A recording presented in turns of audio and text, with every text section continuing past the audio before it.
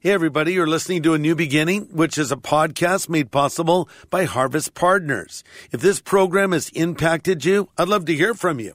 So just send an email to me at greg@harvest.org. Again, it's greg@harvest.org. You can learn more about becoming a Harvest Partner by going to harvest.org. In the Gospel of John, we read that Jesus entered the temple and drove out the money changers. Today, Pastor Greg Laurie sheds light on this incident. Why did he drive the money changers out of the temple? Because people were being taken advantage of. And instead of praying for the people, they were praying on the people. So Jesus walks in. You've taken my Father's house, which is a house of prayer, and you've turned it into a den of thieves. So he turns their tables over. This is the day when the lost are found. This is the day for a new beginning. Amazing grace, how sweet the sound. Again you hear all the angels are singing. This is the day when life begins. Usually, we don't think of Jesus as getting angry. We have mental snapshots of him healing the leper, bringing sight to the blind, feeding the multitudes with a few loaves and fish. His kindness and compassion were on display. But on rare occasion, his righteous indignation came to the surface. And today on A New Beginning, Pastor Greg Laurie brings us one of those incidents. It's a message called What Angers and Saddens God, from the popular series called Life, based in the Gospel of John.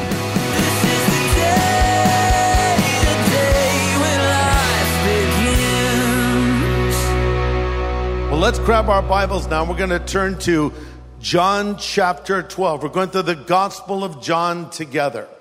John chapter 12, and the title of my message is What Angers and Saddens God.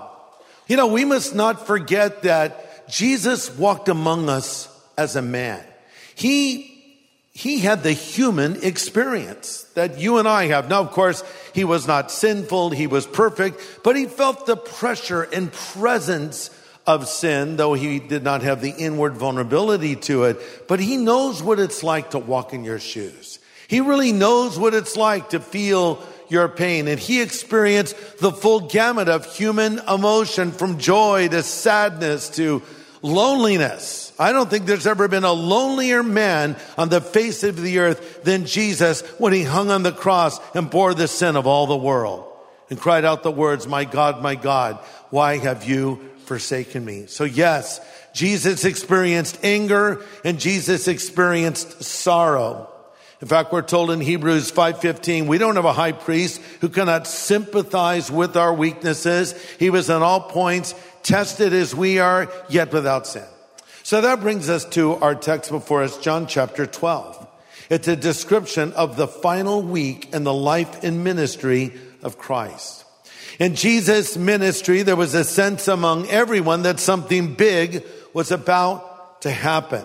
There was an air of expectancy and excitement. And Mary had already understood it. Remember, we looked at how Jesus was in the home of Mary, Martha, and Lazarus, and she broke out that beautiful perfume that was worth $25,000 to $30,000 and poured it on the feet of Jesus and wiped it with her hair. Mary understood that Jesus had come to die. Mary saw something all the other apostles had missed. She saw that Jesus had been saying what he meant and he had been meaning what he said. He was literally going to be betrayed, nailed to a Roman cross, and rise from the dead. That's what he had been talking about. And so she wanted to bring some tribute, some way to show she loved him and appreciated him. And so she brought the most valuable thing she owned, which was that expensive perfume. So there was this excitement building in the air. And there was a perception that the kingdom of God was about to appear. In fact, over in Luke 19:11, it says during this time, as Jesus was getting close to Jerusalem, they thought the kingdom of God would appear. And here's what they were thinking, because they misunderstood the role of Christ. They thought Messiah was coming to deliver Israel. In a sense, it was true. In another sense, it wasn't. It was true that he was coming to deliver Israel from their sin. And to the point, it's also true, he was coming to deliver all of humanity from their sin. But he was not coming to be a militant Messiah. And he was not coming to overthrow the power of Rome, which was occupying Jerusalem and the nation of Israel at this particular time. Because the supreme issue for Jesus was not Rome's army, but God's temple, because that's where he was headed. He was headed in this, what we call the triumphal entry, to go into the temple of God. So let's read about what happened. John chapter 12, starting in verse 12. The next day, the news that Jesus was on his way to Jerusalem swept through the city. A large crowd of Passover visitors took palm branches out and went down the road to meet him, and they shouted, "Praise God! Blessings on the one who comes in the name of the Lord. Hail to the King of Israel."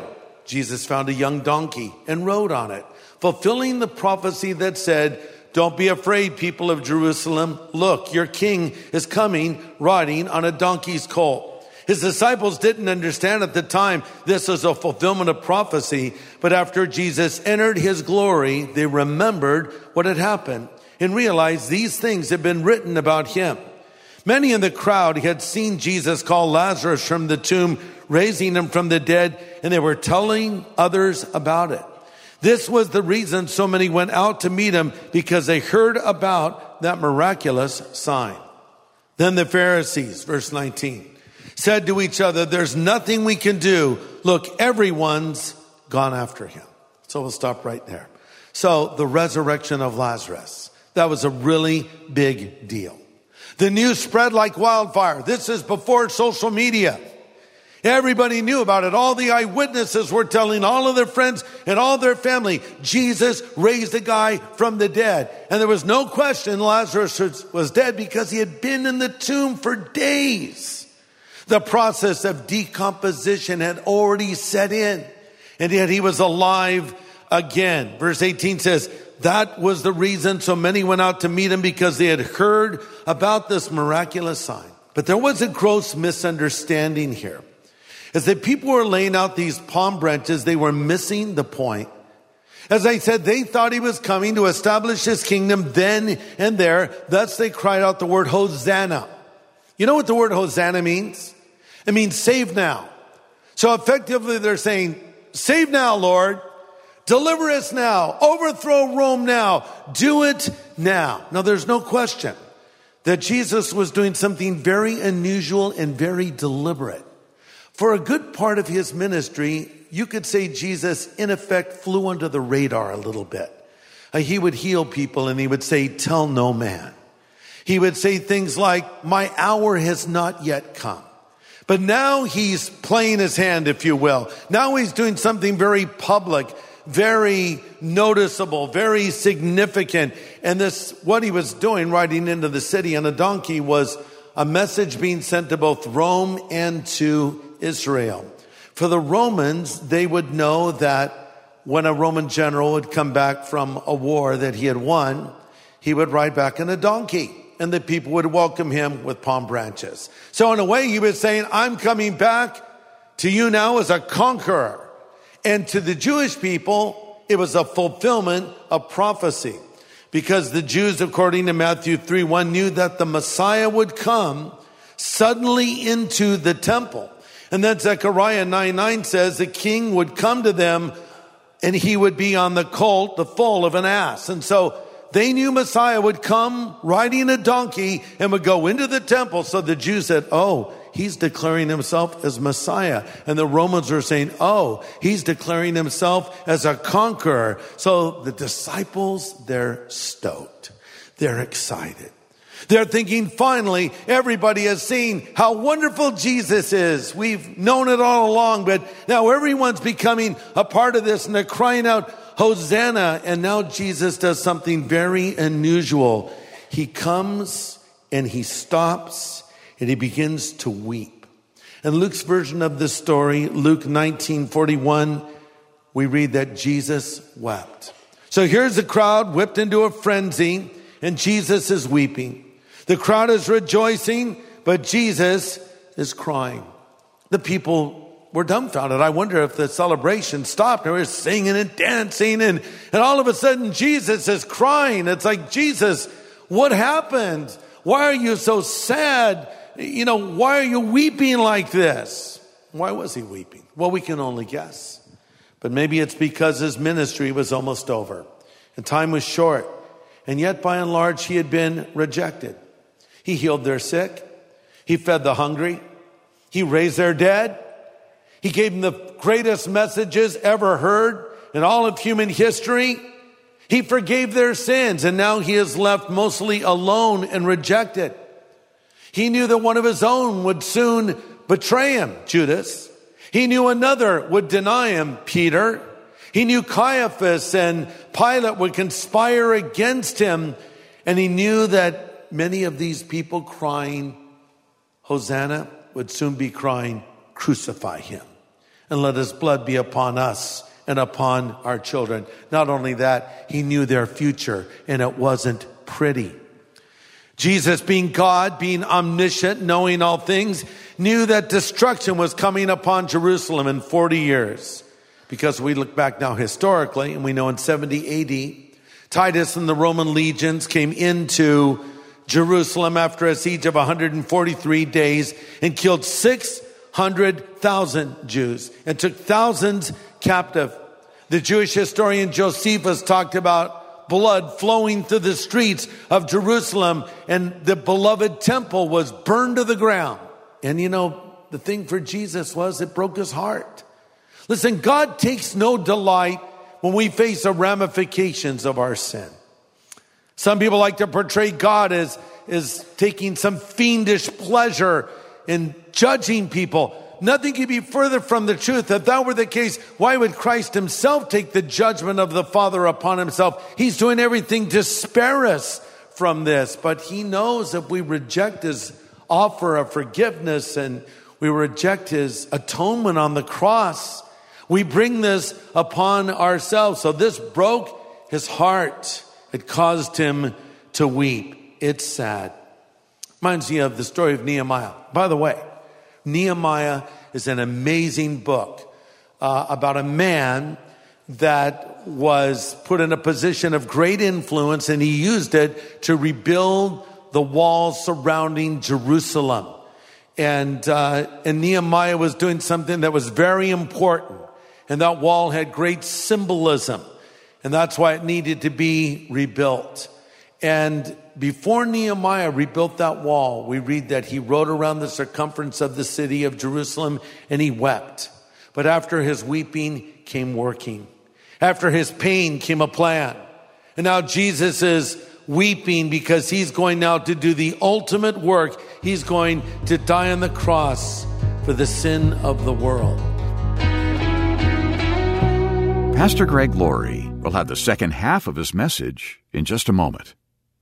It's such a blessing to hear that Pastor Greg's messages are touching lives. Pastor Greg, I grew up going to church, but stopped when I turned 18, mainly rebelling against my mom, who always forced me to go. I'm 52 now, and I'm back going to church after all these years. I attend with my very religious girlfriend, and have done so for the past year. I've also been doing a lot of reading and talking to people and listening to different things. And one of them was your radio program, A New Beginning.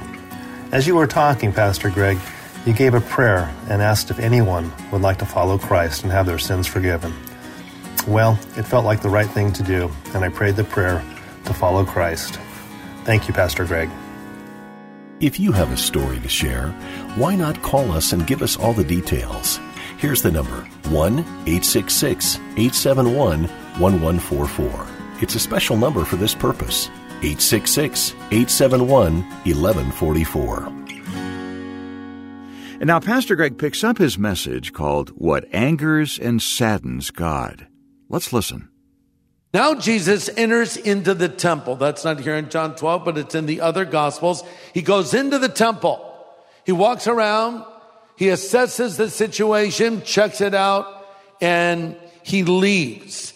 So this is preparing us for the moment when he is about to do something quite dramatic. Mark picks up the narrative. It says, and Jesus arrived back in Jerusalem, Mark 11.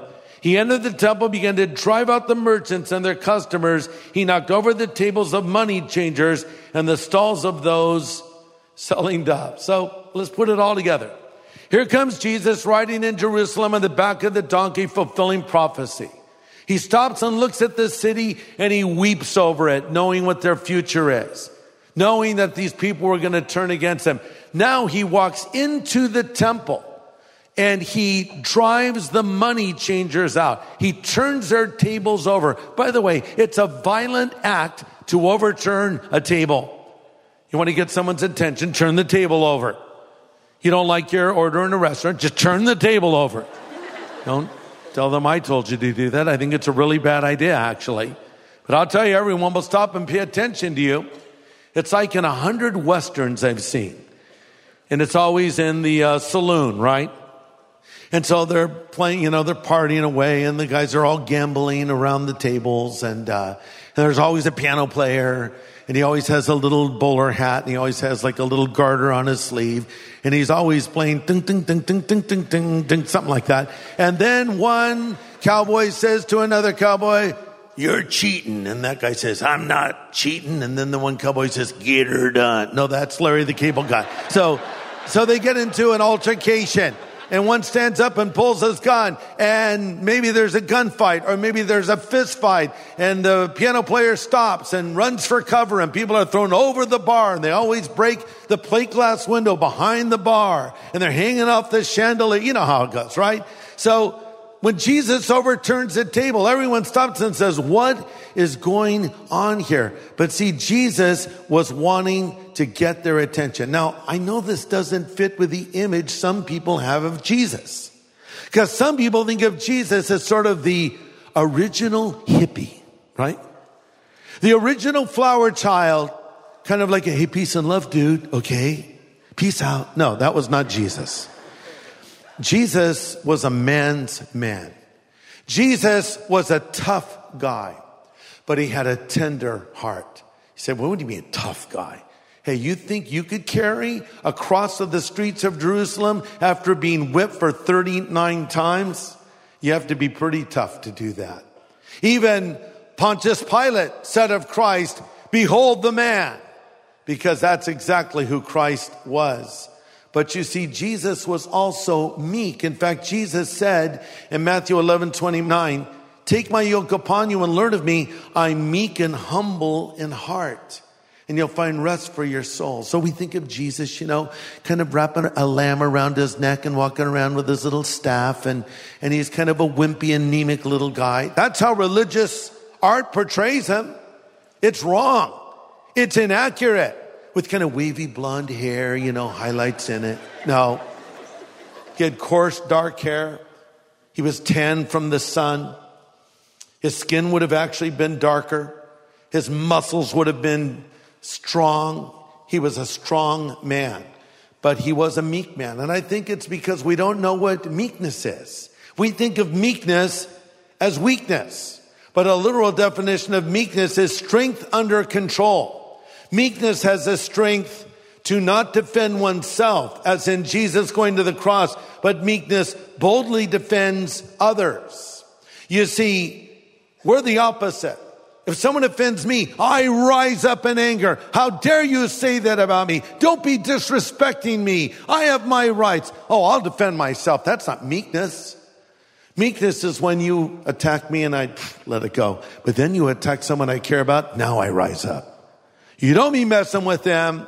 You don't say that about them, especially if they're weaker and they need help. I stand up for someone else. That's where Christ shows his real strength. No, I won't stand up for myself right now. I'll give up my rights, he's saying. But you mess with these people and that ticks me off. And that's what makes God mad. What makes God mad? What makes God mad is when religious layers and religious people try to keep people from knowing God. Why did he drive the money changers out of the temple? Because basically you have the Jewish temple. First it was a tabernacle or a tent. Later to become a building built by King Solomon. Rebuilt later by King Herod. And that was a temple known as the Second Temple that was ultimately dismantled stone by Titus and the Roman legion. So you have the outer court of the Gentiles and the temple. Now, as you get in closer, there is a special area called the Holy of Holies. And that is where the high priest would walk in once a year to offer a sacrifice for the sins of the people. Inside of the Holy of Holies in the original temple was the Ark of the Covenant. No, it's not in a warehouse like Indiana Jones movies tell us. It was there in the inner sanctum of the temple. And inside of the Ark of the Covenant was Aaron's rod that budded and a jar of manna, right? Amazing. So that's the temple. So in this outer court, the court of the Gentiles, that would be the non-Jews, this is where these guys set up their tables. You go, well, so what, are they selling a few souvenirs? No, here's what they were doing. People were coming in with their animals to sacrifice, and these men out there said, excuse me, let me see that animal. Oh, that animal's flawed. You can't bring that animal in. But hey, we're having a closeout deal on special approved lambs that you can buy. And they'd jack up the price and rip the people off, so the people were being taken advantage of. And instead of praying for the people, they were praying on the people. So Jesus walks in, and this angers him. Why? Because God welcomes all people into his house. And even though the Jews are God's covenant people, even though the Jews are God's chosen people, it is also true that God desires a relationship with all people. And even at this point historically, before the death of Christ, that opens the door to all of humanity to approach God. Even at this point, God welcomed in the Gentiles or the non-Jews. In fact, Isaiah 56 says, God speaking, all blessed Gentiles who commit themselves to the Lord and serve him and love his name and worship him. I'll accept their burnt offerings and sacrifices because my temple will be called a house of prayer for all nations. And that's what Jesus is saying. You've taken my Father's house, which is a house of prayer, and you've turned it into a den of thieves. So he drove the people out. It made him angry.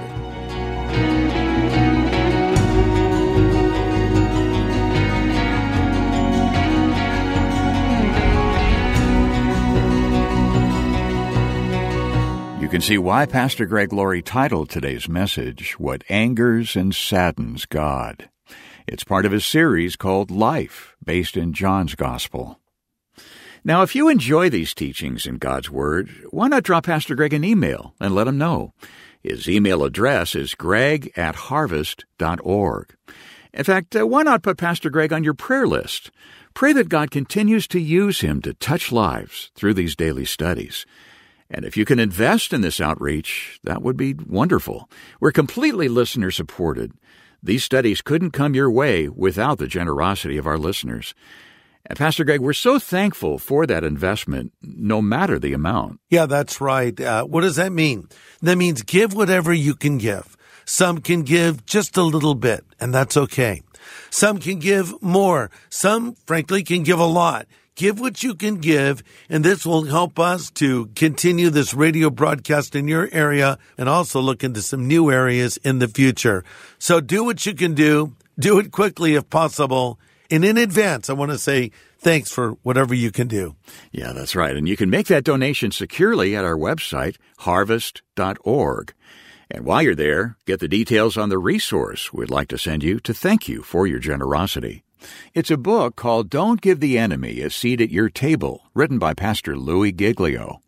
He points out we're in a battle for the control of our minds, and our enemy is trying to push a narrative that will lead to defeat. The subtitle is, It's Time to Win the Battle of Your Mind. And we'll send you this book to thank you for your investment. And we won't be mentioning this much longer, so contact us soon. Go to harvest.org and get all the details. Or you can write us at A New Beginning, Box 4000, Riverside, California, 92514.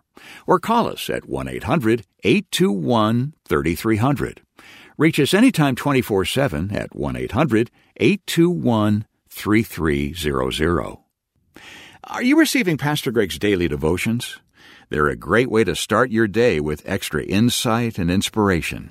Sign up for his devotions today at harvest.org.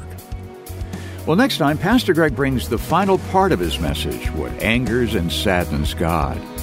We'll look at the importance of being appropriate representatives for Christ, because the world is watching. Join us here on A New Beginning with pastor and Bible teacher Greg Laurie. This is the day when life begins. A New Beginning is a podcast made possible by Harvest Partners, helping people everywhere know God. If this show has impacted your life, share your story, leave a review on your favorite podcast app, and help others find hope.